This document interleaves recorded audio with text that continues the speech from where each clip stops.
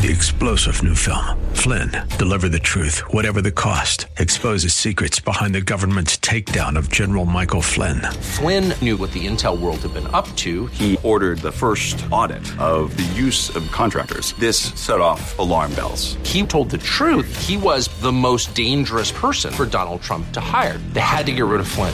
Flynn, Deliver the Truth, Whatever the Cost. Available now. Watch it today. Go to salemnow.com. salemnow.com.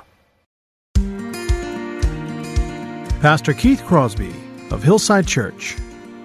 Whenever you read an epistle, know that it was written for a particular purpose, to correct something, to clarify doctrine.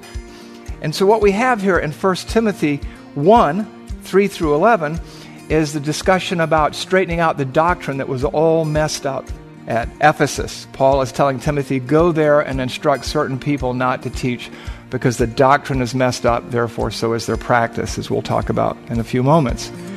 I can see the promised land, though there's pain within the plan. There is victory in the end. Your love is my battle cry, the anthem for all my life. Every giant will fall, the mountains will move, every chain of the past you've broken into.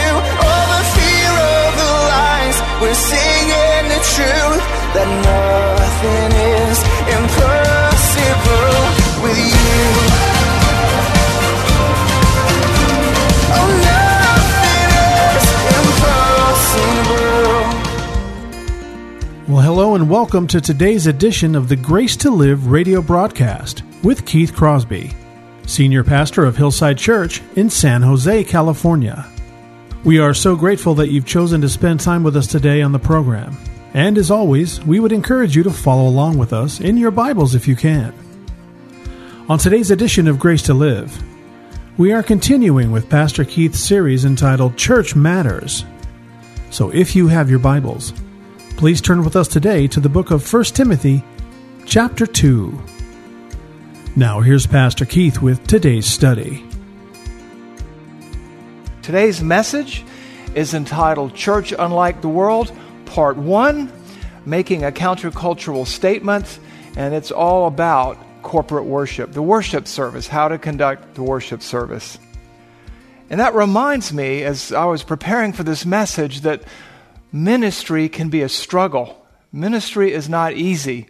People ask tough questions, and as an elder, a pastor, I have to give the answers that are found in God's Word. I don't have a choice.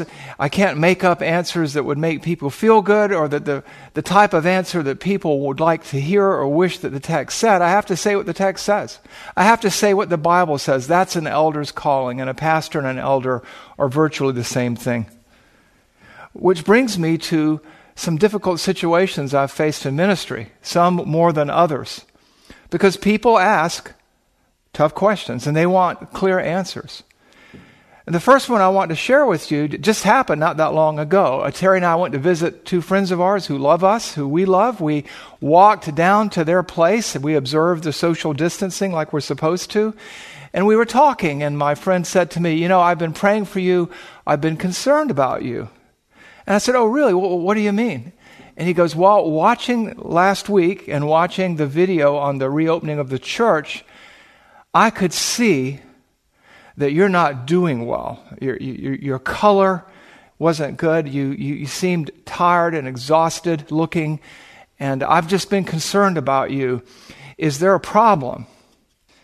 And with that question, I looked him in the eye, I thought for a moment, because the answer I was going to give him was difficult to give. I wasn't sure how he'd receive it. I wasn't sure how he and his wife, let alone my wife, would feel about what I was about to say. And I had to confess, in fact, there was a problem, a physical problem. And so I looked at him in love and trying to be like Jesus, full of grace and truth. And I said, there is a problem. I said, a lot of people can't tell sitting in the worship center with me up in the platform and them in the audience, but there is a problem, and it's this. I have a face that is made for radio. I'm not great to look at. And the fact of the matter is that the problem is that most people can't tell when you're in that big worship center. But here on camera like this, you get to see it all. And I'm in the best shape of the last 5 or 10 years. All of it's good. It's just you only have so much to work with, and you're stuck with me. And those kind of problems are fun because, everybody had a good laugh and this, that, and the other. But other times you get asked really, really difficult questions that require great thought and great care and great kindness. One comes to mind in particular. And that was, not as a pastor, but in the role of pastor, but I attended a funeral of an unbelieving man. And he had contracted a disease and died from complications of a sexually transmitted disease. And he was an unbeliever. He made no bones about it. And after everything had died down at the funeral, his mother came to me, and knowing that I was a Christian man, knowing that I knew a little bit something about the Bible, you might say, she asked me, because she herself was a professing Christian, although I wasn't sure just where she stood in terms of eternity and her understanding of the gospel. And so she looked at me and she said, "Keith, where did my son end up?" And I looked into her eyes, and it was difficult. I could see the anguish and the anxiety there. I knew this man well. I'd known him all my life. We had been roommates for a time in between my sophomore and junior year and my junior and senior year. The summer jobs, I had summer jobs, and he and I roomed together, and we were very, very close. And I had later in life shared the gospel with him, but he had rejected it, sometimes mockingly, sometimes in the most worst imaginable terms possible. And so I could not tell her that I thought that everything was okay and that he was in a better place. And so as I formulated my answer, I asked myself the question, will I ever be welcomed in her home again? Because I loved her too. And so I looked at her and I told her that her son and my older brother, as far as I could tell, was in a Christless, graceless eternity, having rejected God's gift of salvation through His Son, Jesus Christ. I wanted to be full of grace and truth. It was a hard thing to say, but I had to tell the truth. I spoke the truth in love, and I watched as the answers sort of sunk in, and I could tell by her response that she had already come to that conclusion on her own, but maybe hoped that I would say something different, but I couldn't. And that was a difficult situation because sometimes when you give a straight answer, people don't receive it very well. They don't receive it well at all. That's why ministry is so difficult for pastors, for elders, for leaders in the church. Because the Bible says what the Bible says, and we don't get to play fast and loose with the text. And that's why Timothy was told by the Apostle Paul that he had to fight the good fight. As we think about our passage today, our passage really is an extension of 1 Timothy 1, which is all about doctrine. It gets into practice. And our calling as me as an elder, as a pastor, and you as Christ followers is to follow the text wherever it goes. And sometimes it leads us into tough places. Another thing that comes to mind is an event that took place. I was at a company cocktail party over 20 years ago when I was still in the business world. And my boss, he was the vice president that I reported to, summoned me over to a group of people standing there, and he knew I was a believer and everything. And he said, and as I walked up, he said, "Here comes my torpedo. Here comes my ringer. He knows the Bible inside and out, and he'll set you straight." So I braced myself for what might be said, and he said, "Keith, this man right here, this man says that if I die without a relationship with Jesus Christ, then I'm going to go to hell. What do you say?" And I remember just taking it all in, thinking, boy, what next? And I said to him, "Well, I don't say that. Jesus says that. And He's God, and the Bible is His Word, and so I believe that." And as those words sunk in, you could see the color drain from his face. You could see the veins in his throat stand up, and his anger was palpable. And he stormed out of the room in a fit of anger. You just never know how this is going to go. Now, the good news is sometimes people receive what you have to say. Sometimes they reject it Sometimes they listen and are offended, but then it sinks in, and the Spirit of God working in the heart of the people of God enables them to grasp and embrace the Word of God. And in those two cases, those last two cases that I gave you, in the end, they turned out well. My mother, within a few months, made a profession of faith in Christ and was later baptized. And that VP, I saw him years later, and he shared with me that in the ensuing years he had become a Christian. But it doesn't always go that way. And so you never know what's going to happen. Sometimes people grow in grace. Sometimes you never see or hear from them again. Which brings us to today's passage and today's discussion of a church unlike the world, being countercultural. Our passage today, I'm going to read a big slice of scripture here to set up the context and the flow of the discourse. And so work with me here. But our passage is 1 Timothy 1:18, all of chapter 2, and the first parts of chapter 3. So let's start in 1 Timothy 1:18 through 20. This charge I entrust to you, Timothy, my child, in accordance with the prophecy previously made about you, that by them you may wage the good warfare, you may fight the good fight, holding faith and a good conscience. By rejecting this, some have made shipwreck of their faith, among whom are Hymenaeus and Alexander, whom I have turned over to Satan that they may learn not to blaspheme. Chapter 2. First of all then, in light of all that came before, I urge that supplications, prayers, intercessions, and thanksgiving be made for all people, for kings and all who are in high positions, that we may lead a peaceful and quiet life, godly and dignified in every way. This is good and pleasing in the sight of God our Savior, who desires all people to be saved and to come to a knowledge of the truth. For there is one God, and there is one mediator between God and men, the man Jesus, Christ Jesus, who gave himself a ransom for all, which is the testimony given at the proper time. For this I was appointed a preacher and an apostle. I am telling the truth. I am not lying. A teacher of the Gentiles in faith and truth. Verse 8, I desire then that in every place the men should pray, lifting up holy hands without anger or quarreling.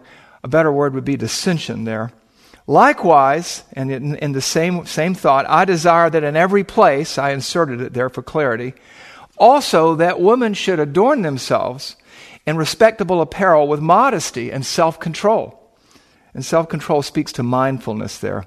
Not with braided hair or gold or pearls or costly attire, but with what is proper for women who profess godliness with good works. Let a woman learn quietly with all submissiveness. I do not permit a woman to teach or to exercise authority over a man. Rather, she is to remain quiet. For Adam was formed first, then Eve. And Adam was not deceived, but the woman was deceived and fell into transgression and became a transgressor. Yet she will be saved, kept is a better word, preserved, through childbearing, if they continue in faith and in love and holiness with self-control. Chapter 3, verse 1. This saying is trustworthy. If anyone aspires to the office of overseer, that's elder, he desires a noble task. Therefore, an overseer must be above reproach, the husband of one wife, sober-minded, self-controlled, respectable, hospitable, able to teach. Moving on to verse 8. Deacons likewise must be, verse 12, the husband of one wife, managing their children and their own households well. When you read the pastoral epistles, one of the things you have to realize is they are written for a particular purpose, and that is to address church matters. Whenever you read an epistle, whether it's a Pauline epistle or an epistle by Peter, know that it was written for a particular purpose to correct something, to clarify doctrine, something of that nature. And so what we have here in 1 Timothy 1, 3 through 11, is the discussion about straightening out the doctrine that was all messed up there at Ephesus. Paul is telling Timothy, go there and instruct certain people not to teach because the doctrine is messed up, therefore so is their practice, as we'll talk about in a few moments. You see this theme again in chapter 4 where Paul is dealing with Gnosticism in its earlier forms, and he talks about people who forbid marriage, whose consciences are seared, and who teach things they should not teach. And he reminds them that everything created by God is good and is to be enjoyed and made holy by the word of God and prayer. This pops up again in 2 Timothy 2:15. Some would say the Awana verse, to show yourself a workman approved, rightly dividing the word of truth. And again, it's talking about some of the doctrinal issues there that affected the lives and practice of the people. And so what we have here is Paul writing to Timothy, eager to refute the bad teaching and the bad practices and to vaccinate the congregation, the assembly there, the people, against further attacks by false teachers and people who were teaching something other than the truth. And so Paul called upon Timothy to fight the good fight. See, there's no way around that task. Timothy would have to confront things head on, and Paul wanted him to go there and to refute false teachers, to teach the truth of the gospel, to ensure proper conduct in the worship assembly, to select qualified church leaders, to promote godly behavior and motives on the part of both the leaders and the so-called laity, and to basically lay out the blueprint for the church, for them and for all of us as well. And that's why Paul writes, I write these things so that you may know how to conduct yourself in the household of faith, which is the church of the living God, the pillar and buttress of the truth. This was no small task. This was a tall order, and Timothy had to be up for the task. Ephesus was a tough place. He was a young man. It was a major city. One of the 7 wonders of the world was there. An eminent city filled with eminent people, some of whom were in the church, some of whom were people of stature that a young man in his 30s would find it difficult to contend with. But that's what Timothy was called to do. And after chapter 1, it's all about practice. It's all about living out our faith. It's about worshiping God in a way that pleases God. Worship is how we conform ourselves to God's will. Now, last week, Pastor Chris broke down verses 1 through 8 in chapter 2, and we're going to be in chapter 2 today. And then he also last week talked about the greatest act that you can do by asking God to act, and I think he gave us a wonderful teaching on prayer. Today, we take on how to act when we worship God in the public worship service. And what I'd like to do is to look at the universal principles for worship that are contained in 1 Timothy chapter 2. Today we're going to confine our discussion really to verses 8 through 10, 1 Timothy chapter 2, verses 8 through 10. I want to read those to you now, and then we'll get into 3 realities that we need to embrace so that we can worship God the way he wants to be worshiped in the public service. So 1 Timothy chapter 2, verses 8 through 10. I desire then that in every place the men should pray, lifting up holy hands without anger or quarreling, dissension. Likewise, and I desire that in every place, also that women should adorn themselves in respectable apparel, with modesty and self-control, not with braided hair or gold or pearls or costly attire, but with what is proper for women who profess godliness with good works. Paul is addressing some of the issues in the worship there at Ephesus, and he wants Timothy to correct it. Sometimes we get caught up in the outward trappings of worship. You have to remember that Ephesus was the home of the temple of Artemis. The Romans called her Diana. She was she had to do with fertility, and the Greco-Roman worship was very ostentatious. The priests doing their thing and in all these incredible robes and acting out and just bigger than life. And then the Vestal virgins, and some would say temple prostitutes, attired in all kinds of wild robes, dressed up, lots of makeup and jewelry. It was a show. But church isn't about the show, it's about the grow. And so we have here Paul's vaccination, Paul's inoculation for that. And what it is here, there are 3 realities about corporate worship that we need to know so that we can prepare to worship God in the public worship service. And I'm going to give you all 3 right now. Public worship, it's all about the internals, not the externals. 2, it's all about witness, not excess. And 3, it's all about obedience, not preference. And what we're going to get to today only is reality number 1. And we'll catch the other two realities next week. Reality number one, realize corporate worship, like all worship, is about the internals and not the externals. Again, we talked about Roman and Greek pagan worship and all its pageantry and drama and costumes and everything. But that's not what the church is about. Church is not supposed to be like the world. It's supposed to be unlike the world. And the church is supposed to make a countercultural statement to the surrounding culture. We're to look different. We're not to blend in. We're to stand out by how different we are. And so Paul writes in verses 8 through 10 these words. I want to read them again.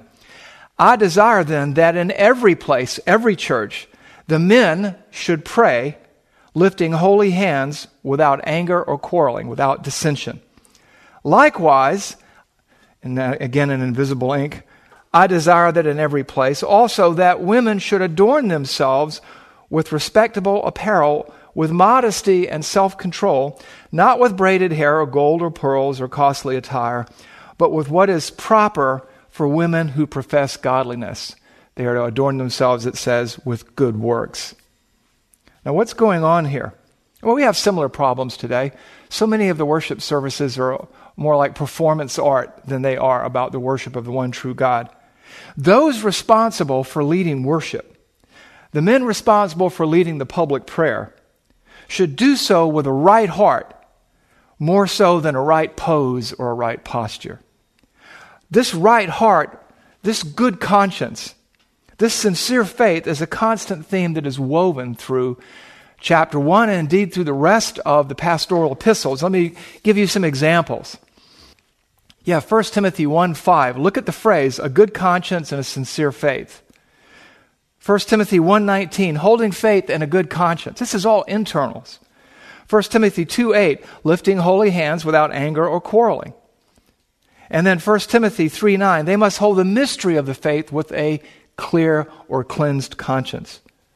And then the opposite in 1 Timothy 4:2 talks about men through the insincerity of liars whose consciences are seared. And what we see here, it's all about the internals. It's all about the heart of worship. Jesus talked about this in Matthew chapter 15. He talked about it's not what goes into the people's mouths. They were talking about being ceremonially unclean or defiled. But look what he says in Matthew 15:18 through 20. But what comes out of the mouth proceeds from the heart. There's the internal again. And this defiles a person. For out of the heart come evil thoughts, murder, adultery, sexual immorality, theft, false witness, slander. These are what defile a person. Matthew 15:18 through 20. Which brings us back, really, to verse 8, where it talks about holy hands. What's all this stuff about holy hands? What does that mean? Holy hands speak to the consecration of the heart. It speaks to a heart consecrated to God, set apart to God, dedicated to God, God-focused. It's an outward expression of an inward condition or situation. The men leading public worship they were to come prepared. They weren't just to show up and say, let's pray. They were to come prepared with a cleansed heart, with a clean conscience, with a mindset given over to God. And then they were to engage in the public worship service. This has been a pattern throughout the Old Testament and the New. In fact, when King Solomon dedicated the temple in 1 Kings 8:22, we see this stretching out of hands, holy hands. 1 Kings 8:22. Then Solomon stood before the altar of God in the presence of all the assembly of Israel and spread out his hands toward heaven. Do you think he just showed up and said, let us pray? Or do you think he was ready to go spiritually before he got up there? Do you think his heart was in the right place? The Psalm 141 and Psalm 143, you see this. Let my prayer be counted as incense before you, and the lifting up of my hands as the evening sacrifice.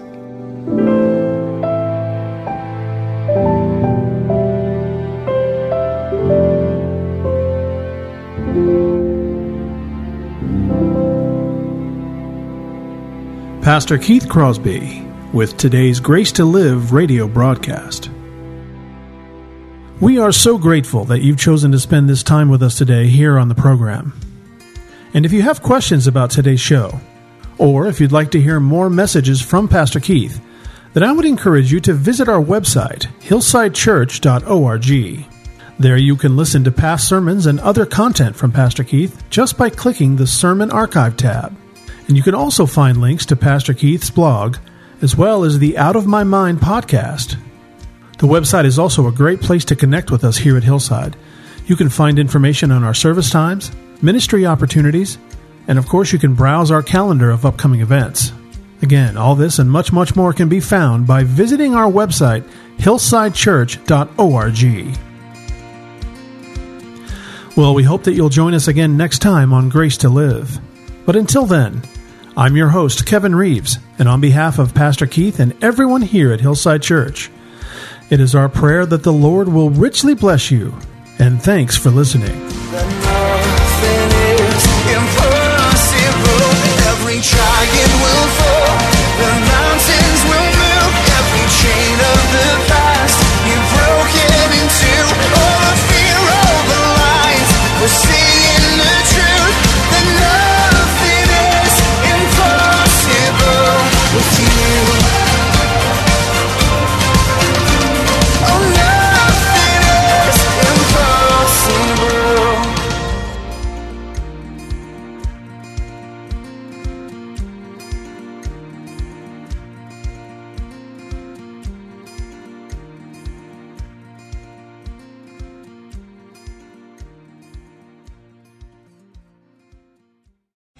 Three-star General Michael J. Flynn, head of the Pentagon Intelligence Agency, knew all the government's dirty secrets. He was one of the most respected generals in the military. Flynn knew what the intel world had been up to. He understood its funding. He ordered the first audit of the use of contractors. This set off alarm bells. The explosive new documentary, Flynn, Deliver the Truth, Whatever the Cost, uncovers the facts behind this scandal. Flynn told the truth. He was the most dangerous person for Donald Trump to hire. I find out the worst enemy that I'm going to face in my life is right here in America. They took my assessment and they wanted me to change it. And I was like, I'm not changing it. They had to get rid of Flynn. With in-depth interviews, archival footage, and never-before-seen personal records of the man behind the headlines. I just felt like I was drowning. Flynn, Deliver the Truth, Whatever the Cost. Available now. Watch it today. Go to salemnow.com. salemnow.com.